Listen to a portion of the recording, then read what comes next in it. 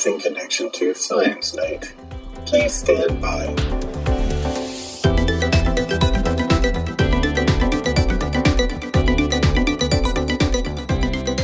Welcome back to another edition of the Science Night podcast. My name is James. Steffi is on assignment, but with me, as always, is Jason. Hey, I'm taking Steffi's line today.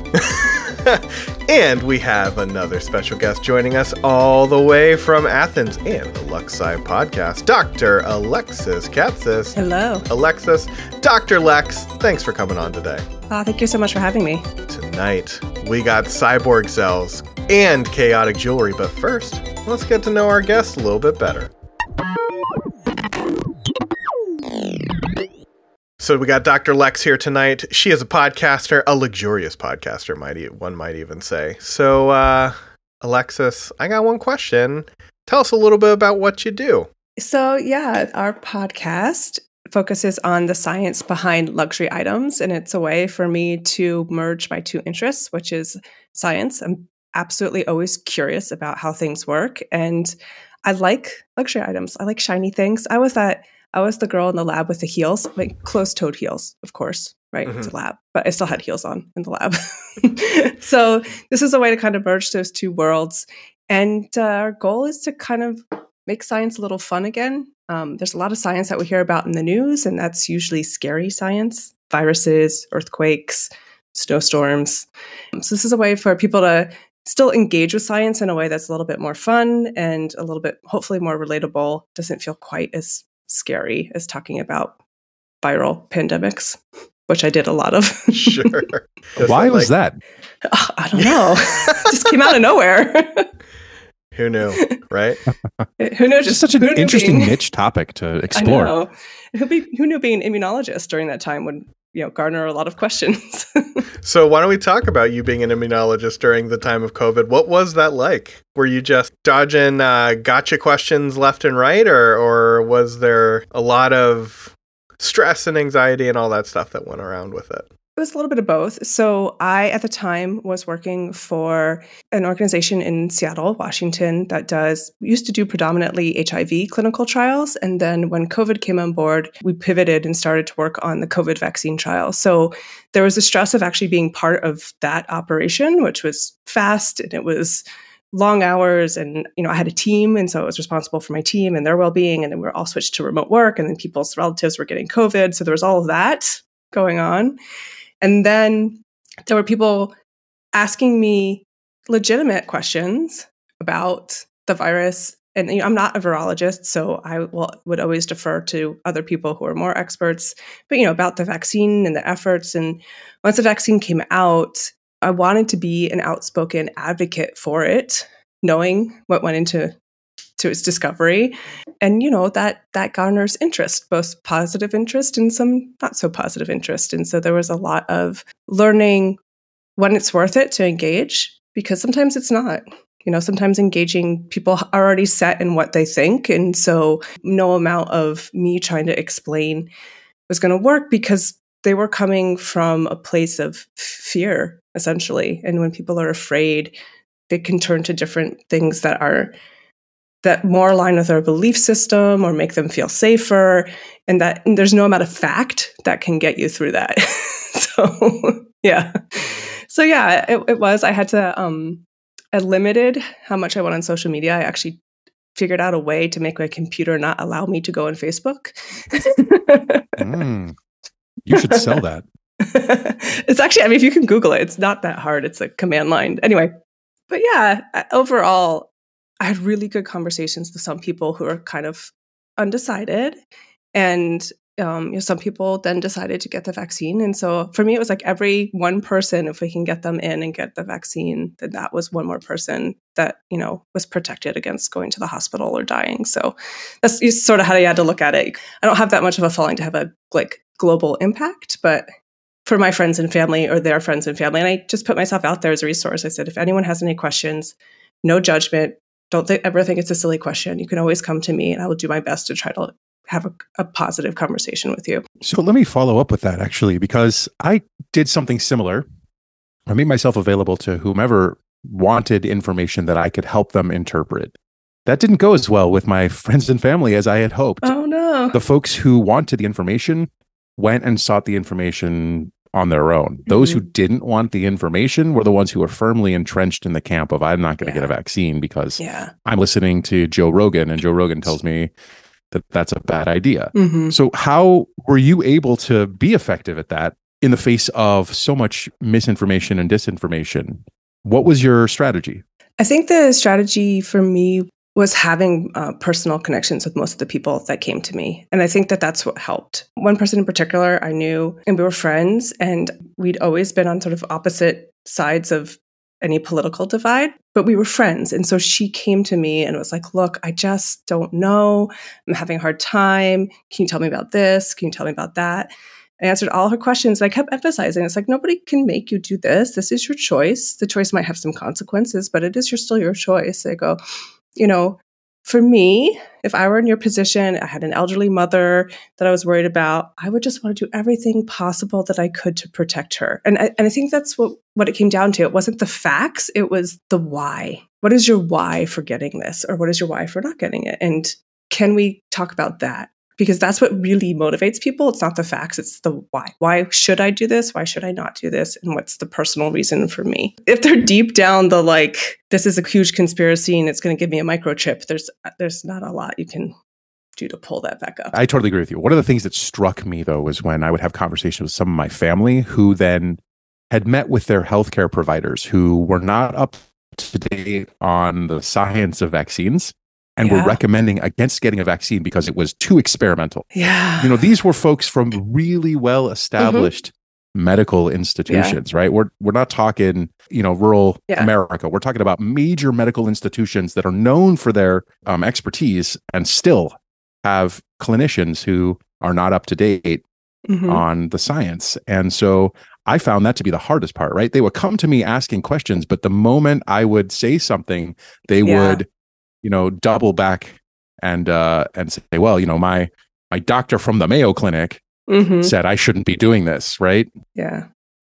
I think it's really hard. During this pandemic, I think people finally got a view into how complex science and medicine is and how specialized it's had to be.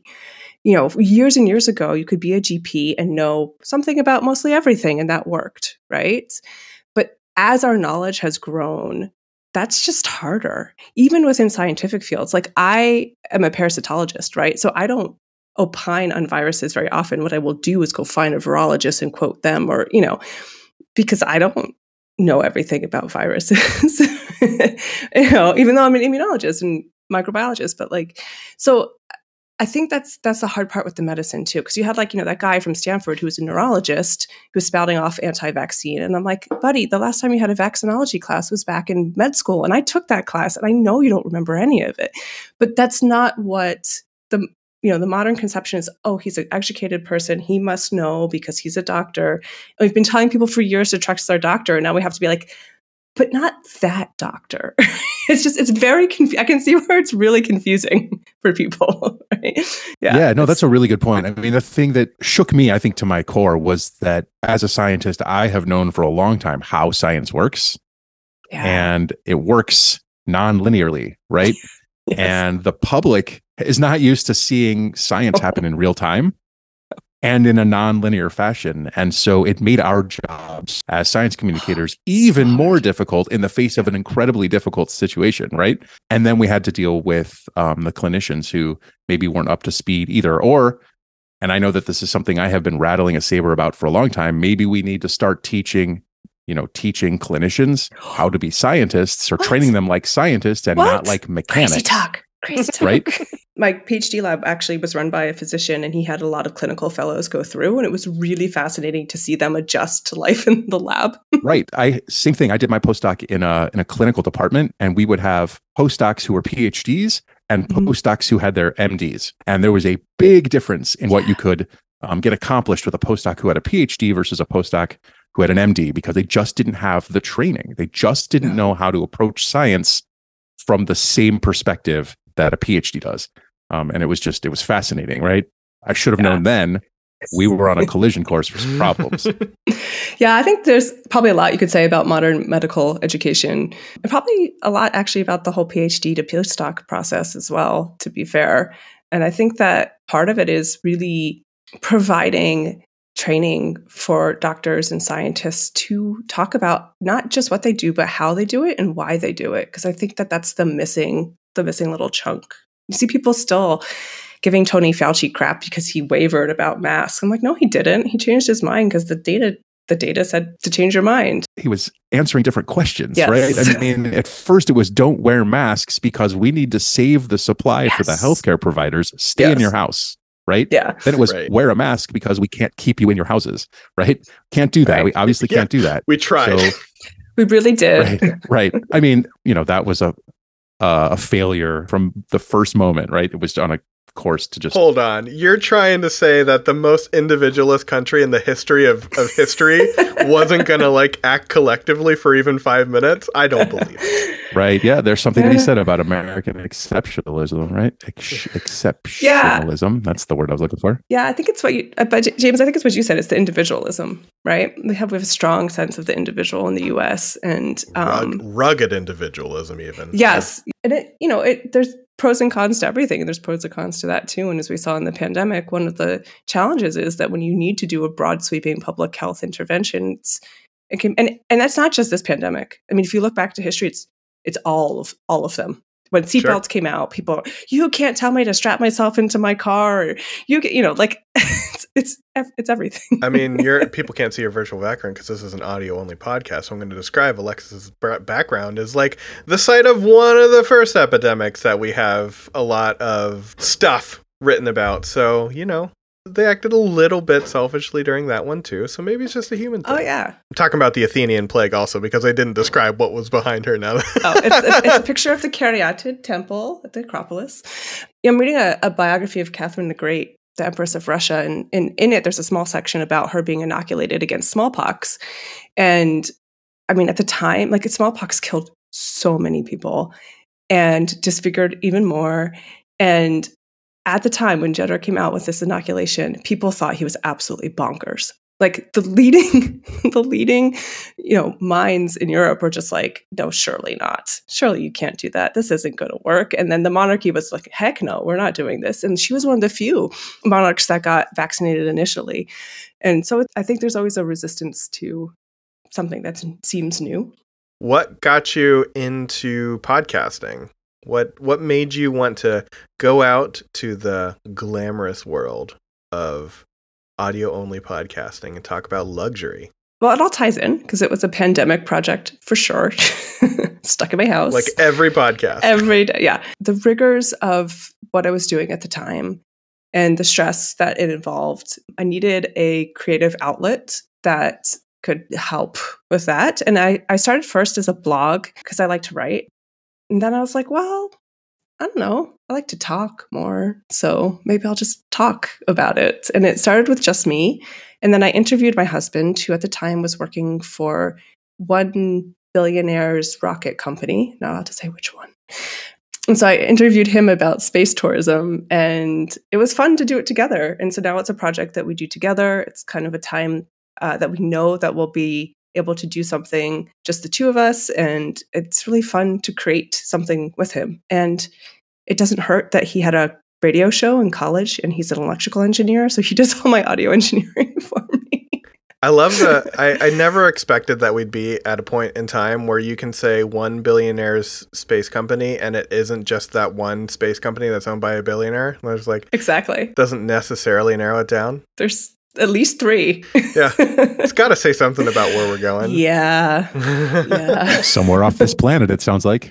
Yeah. Apparently. It'll be the Gilded Age of Mars. Yeah. And the episode's still up if you're interested. It's called Space Tourism. And he does a back of the envelope calculation of how many lemons you would need to power a Tesla for a minute. Ooh, I love it. Yeah. I'm all for back of the envelope calculations, but isn't that how we ended up with all of the SpaceX satellites falling back down to Earth? That was only 50% of one launch. They sent 60 up and 30 did an oopsie. Well, I mean, like we've had a couple oopsies lately, so in the space field. Well, isn't there like a famous time when one part of the JPL did calculations in imperial units and one did it in metric, and the first Mars rover exploded into a crater in Mars because it didn't slow down in time? I gotta have to say, they use the weirdest metric like units in space engineering. Yeah. I don't understand it all. Astronomical units? What does that even mean? Yeah. They just don't make any sense, and I'm not sure why. It's like one of the few fields that never picked up the metric unit, system. And I was like, why are you not in metric? Like, it doesn't, like every other science I've ever encountered is in metric, except this one. There's an interesting history there, actually. I was gonna say maybe we got to talk to somebody that's involved in space. I'm sure it has to do with some company not wanting to change how they manufacture their parts. That's always the thing, right? We'll just talk to Boeing. Alexis, thank you so much for sharing that. We're going to get to some news, but first, we'll give you a message from a podcast that I think you're going to enjoy.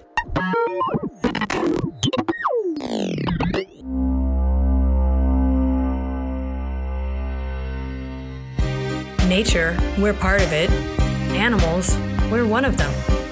What can we learn from other species? How can our lives be better by reconnecting with nature? And why does it matter at all? That's what Wild Connection, the podcast, is all about. Every week, we bring you authors, filmmakers, scientists, and conservationists whose work is revealing why being connected to nature and wildlife matters. You can find us where you get your podcasts, including iTunes, Google Play, and Spotify. We're hosted by Podbean, so you can find us there too. And you can keep up with us on Twitter at WildConnectPod.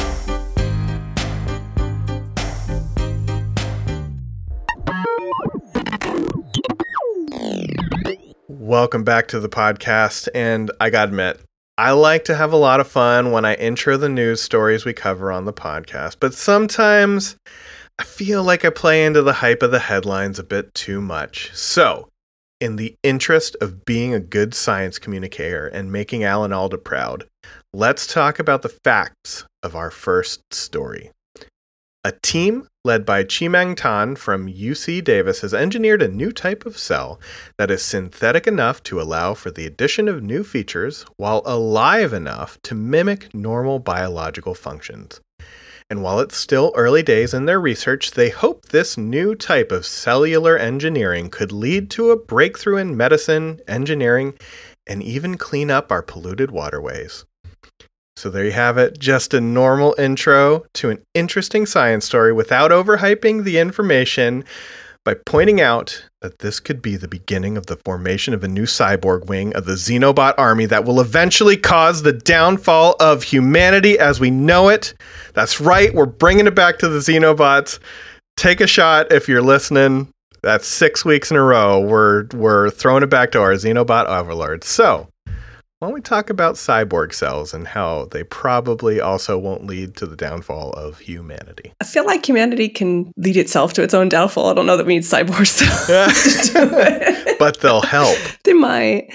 I mean, I just thought this was super fascinating in that the small person that lives with us, our kid has been asking me a lot of questions lately about our new bedtime routine is for him to ask me about viruses and white blood cells. And the concept of what's alive, right? Is a virus alive?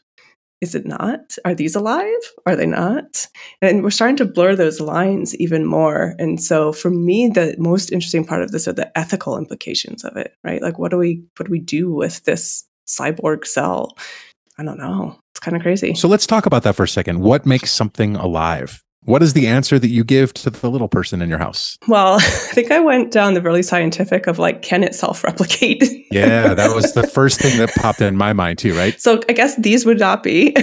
Correct. So to be clear, like these, for lack of a better word, cyborg cells do not replicate. That is the thing that makes them really actually important and useful. Yes. Is that they can be controlled because they're not going to be wildly replicating. So the definition then of life, one definition of whether something is living is whether or not it can self-replicate. That's one definition. There are plenty of other ones. Is there respiration of some form? That would cut out viruses, being so not alive, so to speak. But again, it's just an arbitrary sort of point. So how do we decide if something is alive? This is where the ethical implications really come in, right? I'm just glad that I don't have to figure that out. It's not my job. Yeah, these are interesting because you're programming a bacteria to essentially produce an extracellular matrix. And I think for me, they might not replicate, but bacteria do like to evolve and mutate, and they do it fairly quickly in relation to pressures, environmental pressures. And so the question is not just do they replicate or not, but are they going to mutate or not? Is this ability going to get to transfer to other bacteria that you might not want it to? I think those are all still things that need to be figured out. And then in the article, they're talking about using this potentially for targeted cancer therapy. So then the question becomes, how do you want to do that targeting? Because that, I think, is the other aspect of it, aside from the rather extensive safety profiling that they're going to have to do. Maybe you don't know the answer, but I bet you probably are getting closer to the answer than like myself. I read that and they're like, yeah, we could do this with targeted. How do you target? How do you do it for targeted? Like, is there a little crew in there with a targeting computer? Is it the Force? I don't know. And we read that a lot when we're talking about like targeted therapy, but like how they target, I don't know. So some targeted therapies have to do with gene expression from the cancer cells. I think a good example, I don't know the exact gene, but there's a breast cancer therapy that was really radically effective, but only if your cancer cells turned on a specific gene. And so if they turn on a specific gene, they're turning on a specific protein manufacturer. And so you can either target the pathway that gene expresses, or if the cancer cells are actually expressing a protein on their surface that is different than the cells around it, you could do an antibody target to it. So they're adding on the synthetic receptors for targeting. They could. It's one way to do it. I mean, that's the easiest way I can think of. That's just my perspective as an immunologist, because like for me, it was all about the antibody-antigen pairing. So sure. I'm sure there's a bazillion other ways you can do it. So Alexis, something you said a second ago triggered something that makes me wonder what the benefit of using bacterial cells as a scaffold for this would be, right? Because there are lots of good reasons to do it. We know so much about the genome of bacteria, and so it's easier to use CRISPR and those sorts of things to target specific genes and make sure that they can get translocated into whatever, right?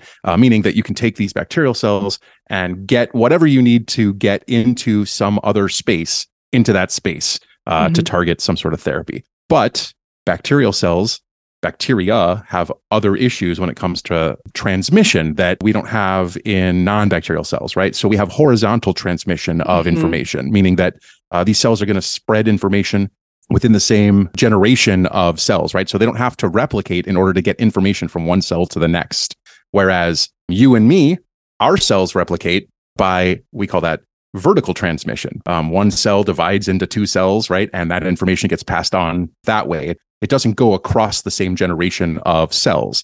And so it seems to me you've got a really good opportunity on the one hand and a really bad potential on the other hand. As an immunologist, when you're thinking about these kinds of things, how do you rectify those two tugging forces, right? And figure out how to harness it for good? I'll one up you there and say there's not just two, there's many, right? So yeah, this particular paper used E. coli, which, as you said, is fast growing, it's well characterized, and it's easy to work with. And so those are great things for a proof of concept, which is what this was, right? But since I still work in clinical trials, I have my clinical trial hat on and say, like, is this organism GRAS, generally regarded as safe by the FDA? And that's actually what you're going for, because if you are eventually going to put this into people, you better be doing it on the scaffold of an organism that the FDA thinks is safe, because otherwise you have like such a long regulatory road ahead of you.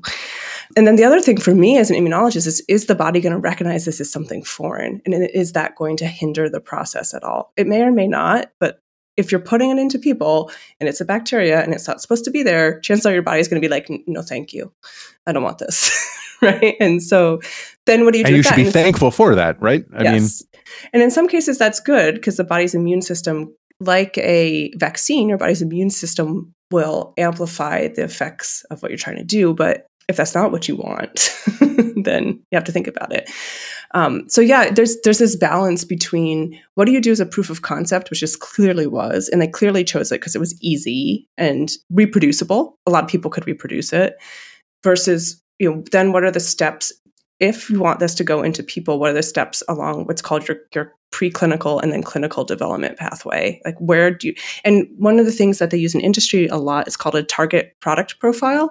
So it's a profile of what is the end product, what does the efficacy need to be, what does the safety profile need to be, what does the cost need to be, all of that, so that you have this very clear set of criteria to start making decisions about where this should go. It sounds like it's just a basic research lab, so we'll see kind of where that goes from there. But doing it at bacteria first, I think, was super smart. Bacteria, you could just put stuff in them and they pump it out. Like, they don't really care what it is. They're like, ooh, new gene, let's turn it on. It's more complicated than that, but it's not as complicated as trying to get like a mammalian cell to make it. Sorry, I hope that answered your question. No, it totally does. That bacterial cells are like the toddlers of the cellular world, right? I mean, they just want to flip on the light switch and see what happens, flip it off, see what happens, right? Let's make all the things.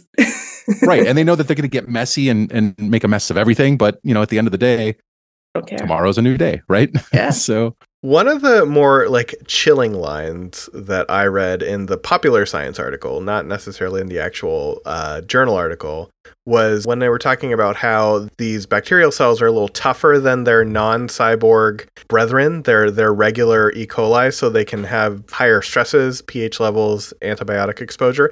And then they followed with the line, much like actual cyborgs, they're tough. Are they confirming that we are like creating actual cyborgs, pumping them out? T1000s are just around the corner. What do they know? I don't know. I mean, what university is this at? Is this Caltech? This is they know. Then they know, don't they? Then they might know. I mean, they're in the heart of it. They're in that California, Silicon Valley, like... So who knows what startups are going on there? Yeah. I mean, maybe just as like a sign off on this story, just to the team at Caltech, like if you are working on some kind of network that does things in the sky, like a sky net, maybe don't. Just for starters. It's just a reminder that with great power comes great responsibility. That's all. That's true. I always think of the Jurassic Park line, just because we can do something doesn't mean we should do something. All of these things are accurate, and all of those movies ended without any strife whatsoever. No, it was perfectly fine. Well, since we got Dr. Lex here, I figured we better make this episode a little more luxurious. And we've talked about chaos theory before in reference to the lives of our favorite marine mammals, the narwhal. The only difference is, in that episode, I had Dr. Deem here to save me when I tried to talk about theoretical math without a safety net. So let's see if I was able to internalize that lesson and do a quick refresher. Chaos theory is an area of study that tries to find the underlying pattern on a seemingly random outcome. And recently, a team of Italian scientists have created a program that will allow users to create jewelry from their chaotic computations. So there's a lot going on here. But basically, a user sets some conditions, simulations run, and that pattern is turned into a 3D model, which is then printed into a resin mold and cast in a precious metal. And I gotta say, based on the initial conditions of me having to describe chaos theory, the outcome was far less chaotic than I thought. So what do we think about this chaotic jewelry and the idea that we can SciComm in a more luxurious way? I mean, I think it's super fun, right? Like, it's a visual representation of a hard to grasp mathematical theory, right? Yeah. And I think, and they're beautiful. I hope you guys link to it in the show notes because they're really pretty. And given that we just recorded with an artist and we're talking about perspective and the law of thirds and all this math that goes into art, and you forget that really math drives everything. Mm-hmm. so why not bring it into jewelry making, right? I also love the idea that they're using chaos theory, which I barely understand. And I think a lot of people who are not involved in theoretical mathematics also, they've seen an episode of Numbers and that guy says chaos theory. Yeah, or they have watched Dr. Ian Malcolm try to like drip water on the back of it. I still don't understand what he was talking about with that. Anywho, something about hairs. So from what I understand, at least from reading this article, it's again like looking for that underlying pattern. So like weather is infinitely complex, right? And a very small perturbance in the system can have a really big change in the outcome. And I think for me, from what I took from the article, is that chaos theory was trying to explain that model, like trying to understand how, a single degree difference in water temperature can lead to a catastrophic weather phenomenon. The butterfly effect. Yeah. It's not just a mid-tier movie from the early 2000s. Kids, if you're listening, do not go watch The Butterfly Effect. No, it will ruin you. But getting back to the story, I think the best part about this is that obviously this is going to be targeted at people who understand chaos theory even a little bit. And the idea that they're going to be having a visual representation upon them means that people who actually understand chaos theory can communicate chaos theory to people who would just ask, hey, that's pretty. So maybe there's some like knock-on effect here of people will understand theoretical mathematics through the beauty of jewelry. I liked that there's some sequences that were too complex for the mold. So Right. they had to 3D print them. And I was like, okay, so they're 3D printing either silver or gold, and I want that printer. Like, how do I get my hands on that printer is really what I was asking myself. Yeah. That'll definitely change the podcast merch game if we could get ourselves a precious metal 3D printer. This was a good, fun story. There's not necessarily a lot of like big science to communicate in this, but I thought it was interesting, right? Yeah. Like it's, again, the idea that you can illustrate how math and science govern pretty much all of the things in our world by making a piece of jewelry out of it. And kind of buried at the very end of this article was some like further things that this could be used for. And one of them was kind of like nano etching these chaos theory inspired designs onto jewelry or gemstones, I guess specifically, to kind of create this math-based identifier. And you've talked about this kind of like idea of identifying gems on your podcast. What did you think about that little coda at the end? Yeah, I think it's really cool. I think as we move into more and more a market where consumers are more conscious of where things come from. So conflict gems are, something that people are actively trying to avoid. And so if you can have something that will guarantee that you know where a gem came from, I think when we talked about on the podcast, it was actually like nano printing a barcode in there. So you can essentially like scan it and see the whole history, the whole provenance of the gem. I think that these types of technologies are going to be really revolutionary. The gem industry is what it is. It's a multi-billion-dollar industry, but for other things too, I think these types of authentication are going to start becoming really important. And to me, the whole nanotechnology world is fascinating. I don't feel like we're at the point where it's making a huge impact either scientifically or economically, but the promise is there, and it's really fascinating what you can do with nanospheres and nanobots and nano etching. So the coda to me of this story, right, where they talk about the ability to etch something and create, quote, miniaturized worlds, immediately led me to think the galaxy is on Orion's belt. Yes. You've made it to the end of another edition of the Science Night podcast, but we've got more coming your way, so be sure to follow us on social media. You can follow me on Twitter at James_Reed3. Jason, where can everybody follow you? You can find me on Twitter at OregonJM, and by the time this airs, you can probably find me watching a Super Bowl victory parade.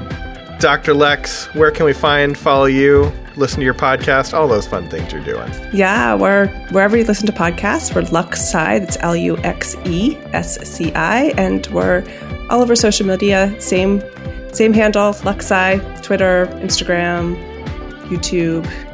Yeah. Well, we're going to be sure to link to everything that Alexis is doing.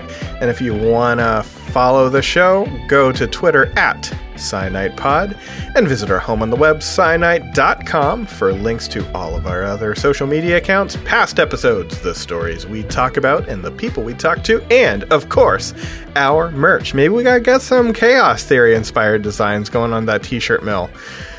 There's a lot to see, and you can see it all at SciNight.com. We'll be back in 2 weeks with another episode, but until then, have a great night. The Science Night Podcast is a proud member of the River Power Podcast Mill. To find out more about our shows, go to riverpower.xyz.